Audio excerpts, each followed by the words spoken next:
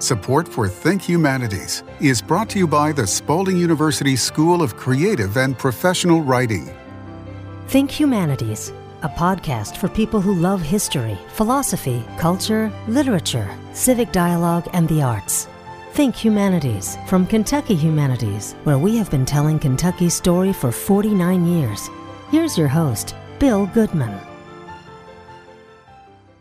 Joining us for today's episode of Think Humanities is Dr. Matthew Smith.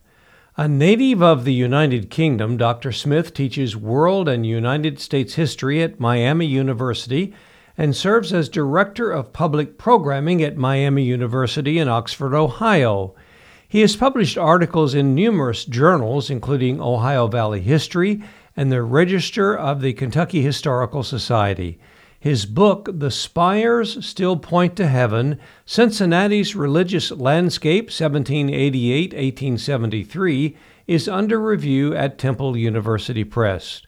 Dr. Smith joins us today to discuss his writing, including an article in the spring issue of Kentucky Humanities magazine titled Unbearing Daniel Boone. To read his work and the complete spring 2021 issue of Kentucky Humanities magazine, visit kyhumanities.org. And if you aren't currently receiving our magazine, you can also join our mailing list on the website. Thanks for joining us today, Dr. Smith. Welcome, Bill, and thanks for this opportunity. I'm delighted to be here. It just seems like the more we know about the Boone family, particularly Daniel Boone, the more questions it raises. And I wonder why, after all of this time, in fact, it was during the pandemic that we celebrated his 200th anniversary, yet books are continuing to be written, discoveries are still being made. You have written this article, which is fact-filled with some fascinating areas that I'm sure will surprise a lot of people. Why is that? Well, first of all, I should just clarify for our listeners as well, the 200th anniversary of his death. So, of his death, excuse me. 2020. Right, not his birthday. So you're not wrong. I just wanted to clarify that.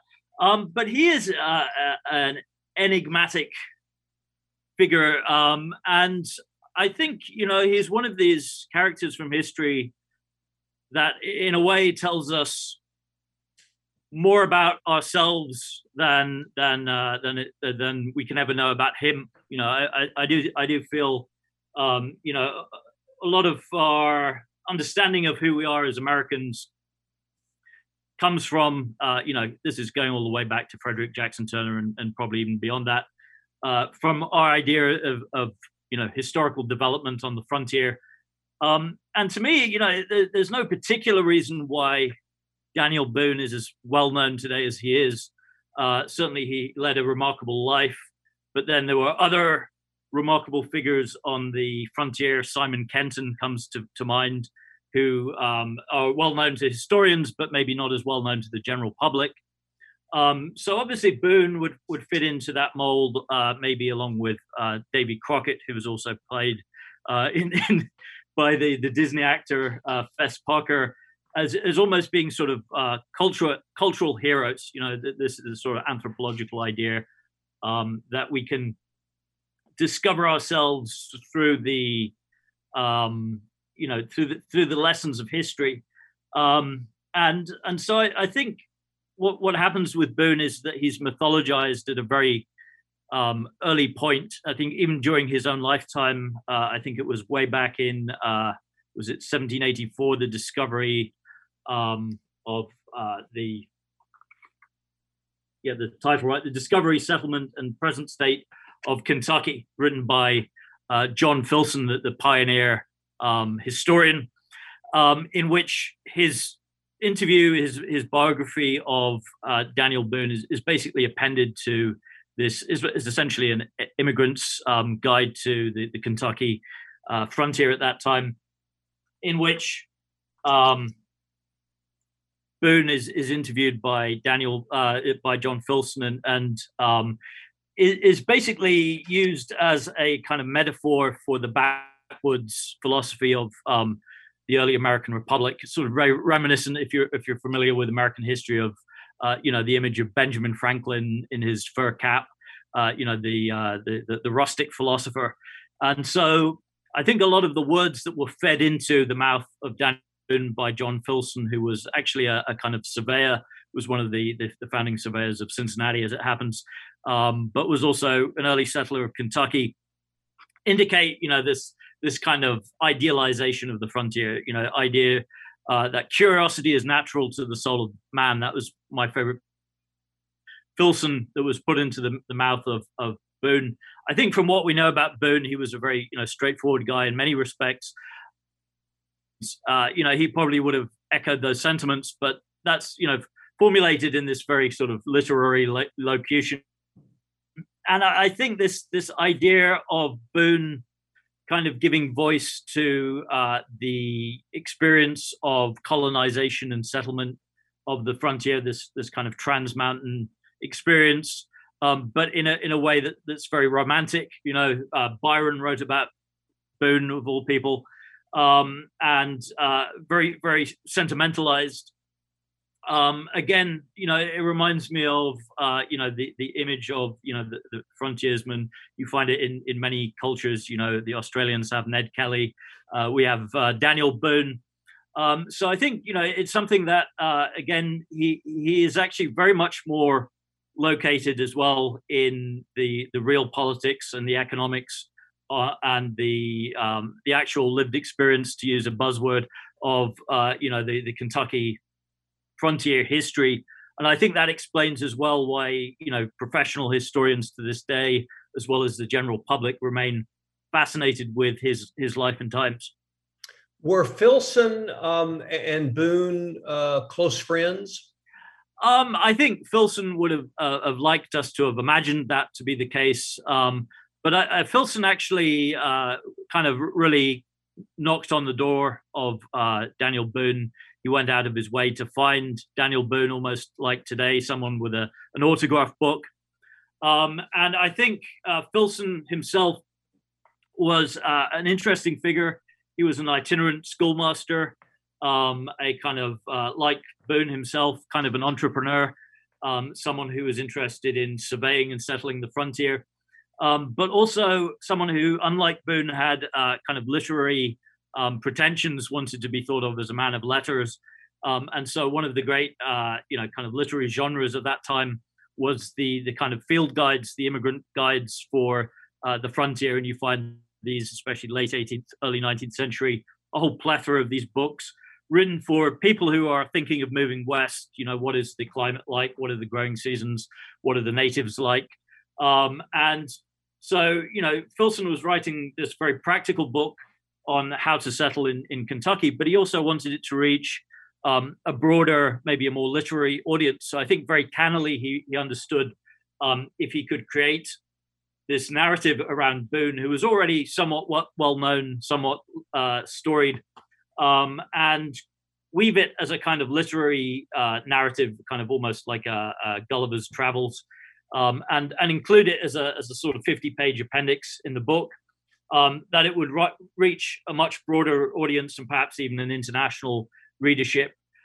So I don't think they were particularly closely acquainted. I don't think there's any evidence that their acquaintance extended significantly beyond the interview.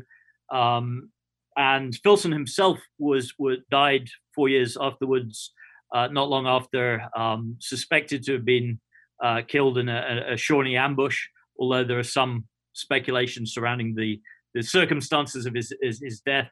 But no, I don't think they were particularly. I mean, I may be, again, this is going on what I've read, but I haven't heard that they were much beyond the presentation that was in the book. Filson wrote his piece as a memoir? That's correct.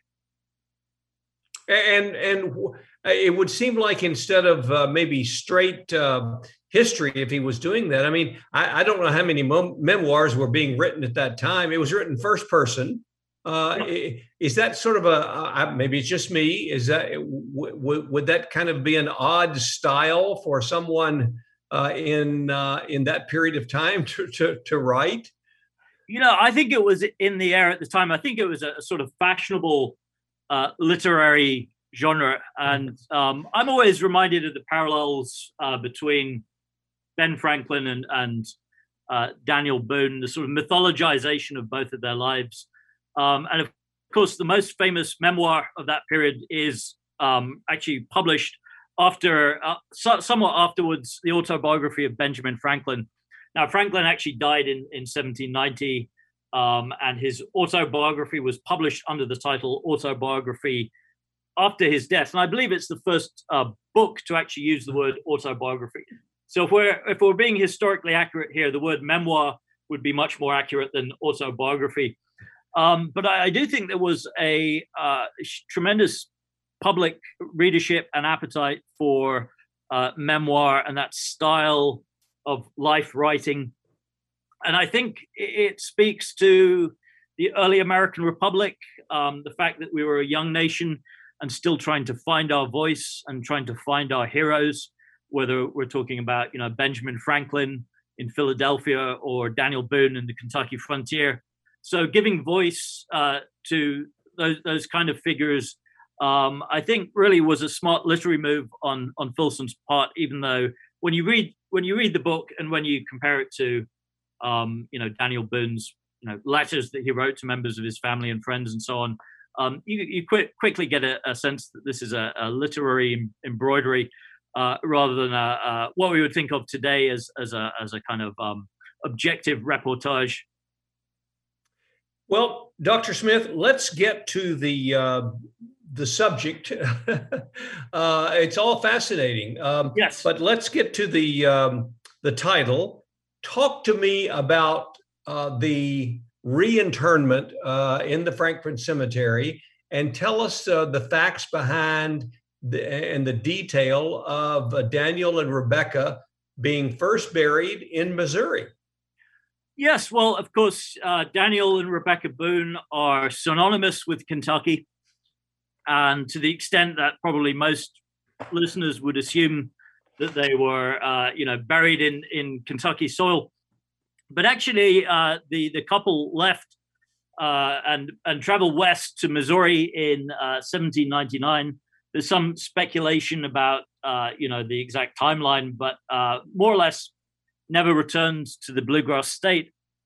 And so when they died, or at least I should say, Rebecca Boone predeceased her husband, but when Daniel Boone died at the age of 85 in 1820, he was buried in a very obscure location called Tuque Creek, Missouri, or Missouri, as you would probably have said.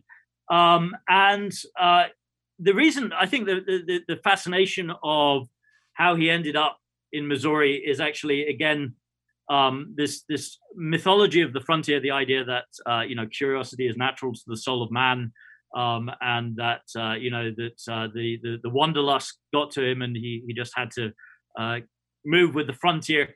The real reason, the much less romantic reason that the Boones, and I guess there were several reasons, but the main reason that they moved to Missouri was that Daniel Boone actually had some pretty significant business debts, financial debts, and credit problems. And like many Americans of that time, one way to escape your bad debts was by moving west, in this case to Missouri, which at that time, this was actually still, the time he moved there in 1799, was actually still part of the Spanish-controlled Louisiana territory. So he's actually moving outside of the United States. So when he dies, he is buried in this really, I don't want to say a pauper's grave, but an obscure burial ground in Missouri. Alongside his wife, they're buried alongside each other. And then it wasn't until the 1840s, in fact, that he was reburied, actually in 1845, re-exhumed and reburied. And part of the reason for that is, of course, the creation of the Kentucky Cemetery, the state cemetery in the capital of Frankfort, Kentucky. The cemetery itself was consecrated in 1845, and the legislature of the Commonwealth of Kentucky wanted to have a big ceremony to mark the consecration of this new burial ground.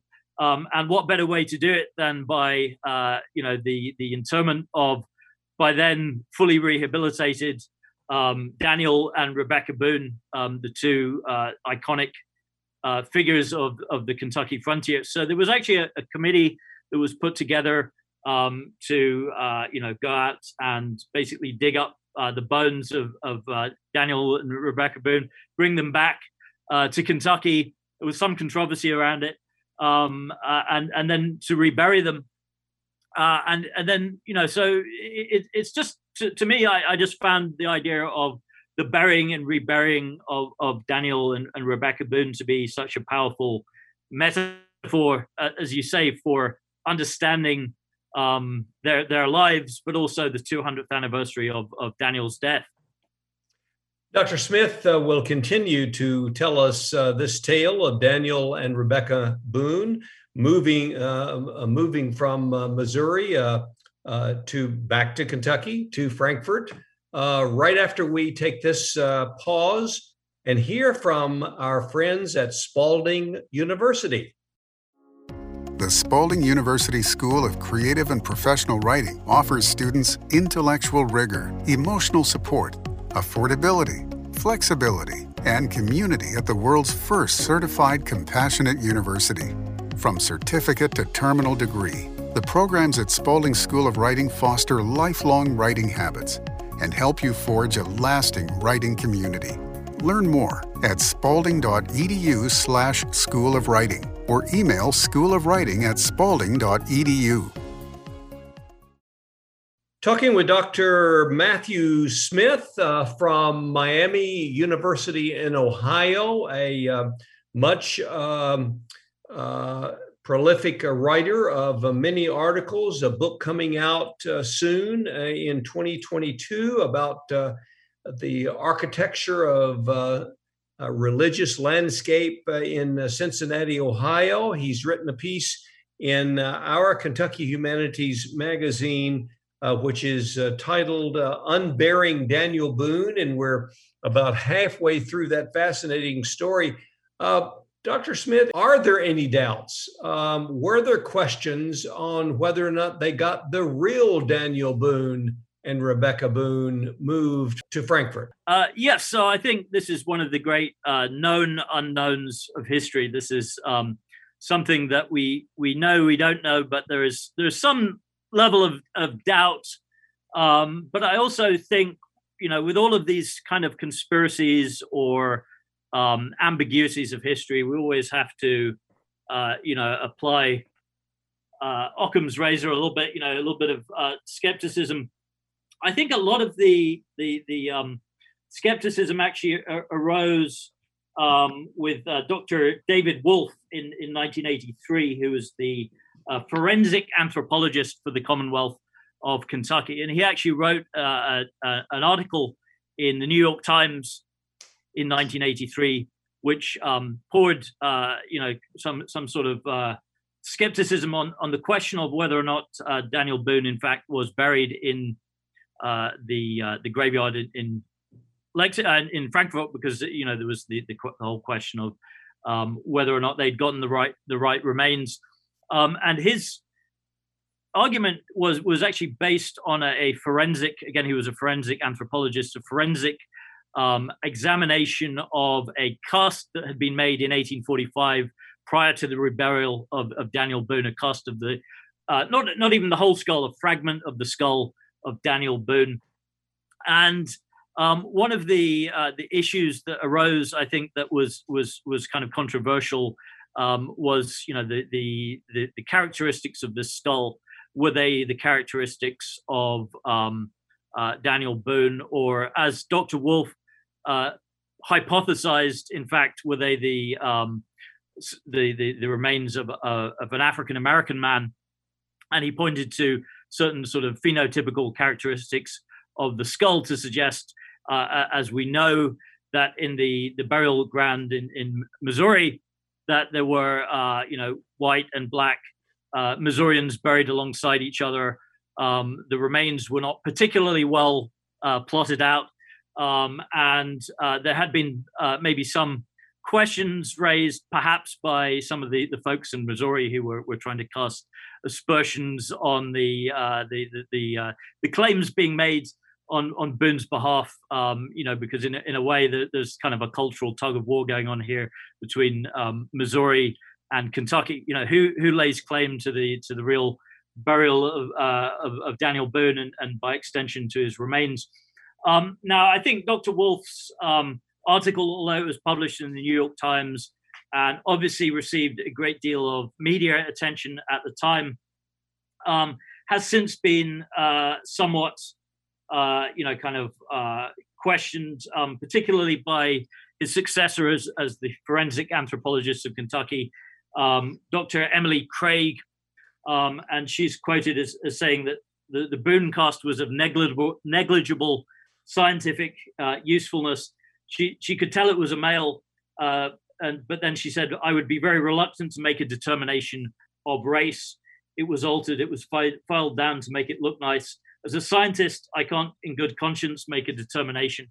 And I think there's a broader issue here of the way in which we kind of racialize history and try and also racialize questions such as the burial of Daniel Boone, his burial alongside enslaved African Americans, the fact that, of course, Boone himself was a slave owner at various points of his life, which would have added to the irony. But I think part of it is really that the science of forensic anthropology, even to this day, even with our tremendous understanding of technique, still has many gray areas, still has many ambiguities.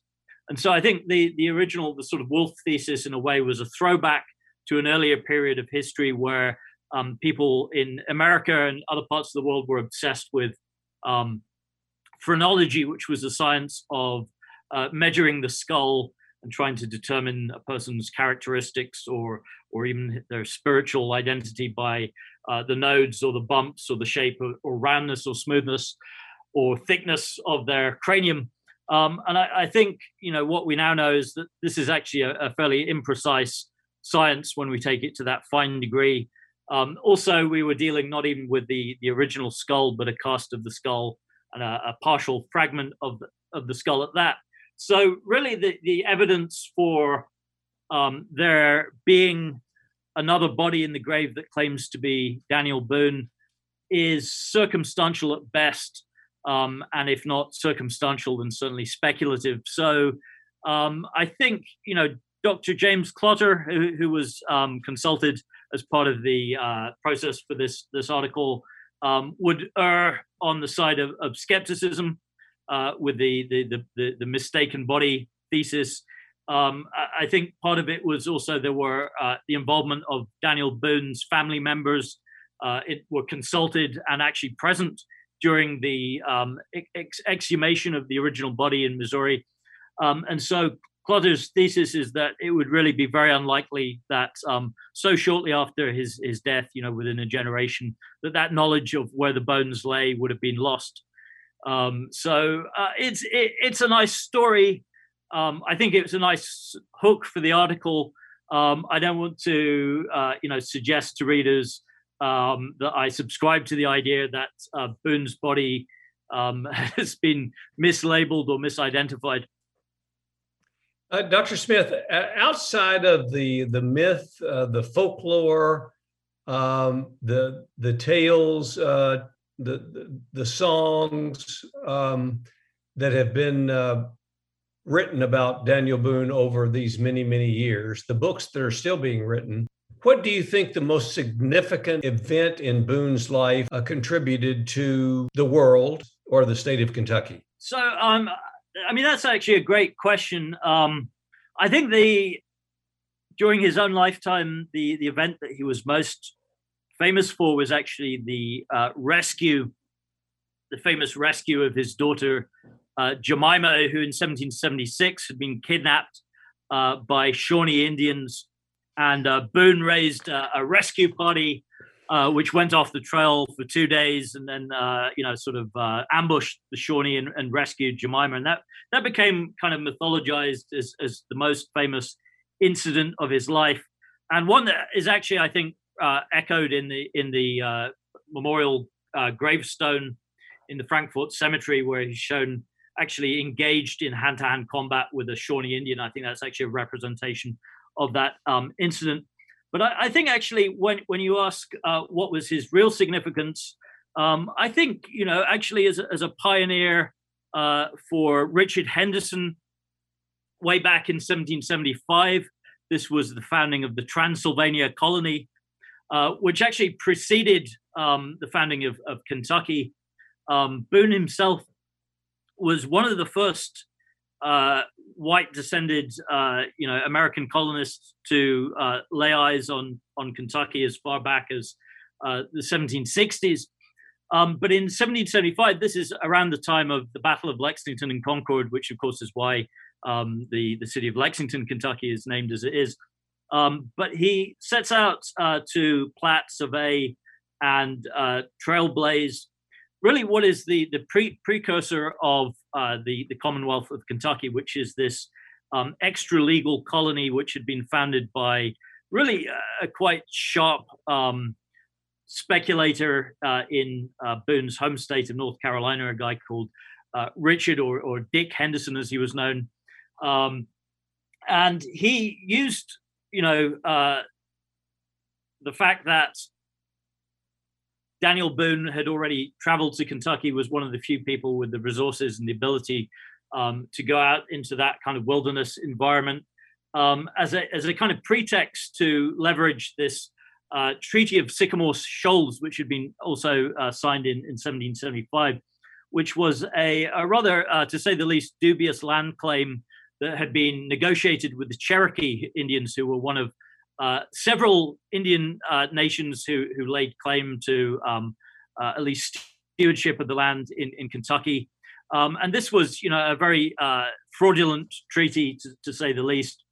But what Boone does, I think, is quite significant in that, he really kind of relates both the sort of genuine pioneering aspect of, the Long Hunter and the Trans Mountain experience to this other west of the property speculators and folks like Richard Henderson, who to a large extent played Boone for all he was worth. He was exploiting Boone's know-how and skills for the sake of a very dubious land grant that was established as this rather highfalutin Transylvania colony, which of course survives in the name of Transylvania University, but was actually invalidated during the revolution by the colonial legislature, or the revolutionary legislature, I should say, of Virginia, because they recognized the treaty that had been signed with the Cherokee had been fraudulent to begin with, and also the Cherokee did not have the rights legally to cede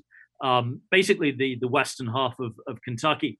But I think in terms of actually the material impact of Boone's life and his contribution, I can't think of anything more significant. I mean, he really was blazing a trail. He was literally a pathfinder in that sense. But it's also a sort of tragic story in a way, because I think it sort of speaks to the process of colonization of the West being one based on speculation, based on illegal, fraudulent land claims, and based ultimately on the displacement of American Indians. Yeah. Let's not forget, though, Dr. Smith, that before Daniel Boone made his trek through the Cumberland Gap, Dr. Thomas Walker was there first. 1750, yes. And he just didn't stay. And Boone is given credit for forging his way through where Dr. Thomas Walker stopped and turned around and went back to Virginia. Yes, but Walker wrote a very nice description of Kentucky, which is, of course, I think played towards the interest in the land, and especially the game. He talks about, the fat turkeys literally kind of dropping like cicadas from the trees. Yeah. Dr. Matthew Smith, professor, scholar, writer, and contributor to our Kentucky Humanities magazine this spring with an article entitled Unburying Daniel Boone. Sir, we appreciate it, and it was certainly an interesting conversation and good to get to know you, and look forward to meeting you in person. Well, thanks, Bill. It's been a pleasure, and I've enjoyed sharing my little insights into Daniel Boone. So thank you, and thanks to your readers and listeners. Think Humanities is a podcast from Kentucky Humanities, where we have been telling Kentucky's story for 49 years. Think Humanities is available at kyhumanities.org, iTunes, and SoundCloud. Join us next week for a new episode of Think Humanities.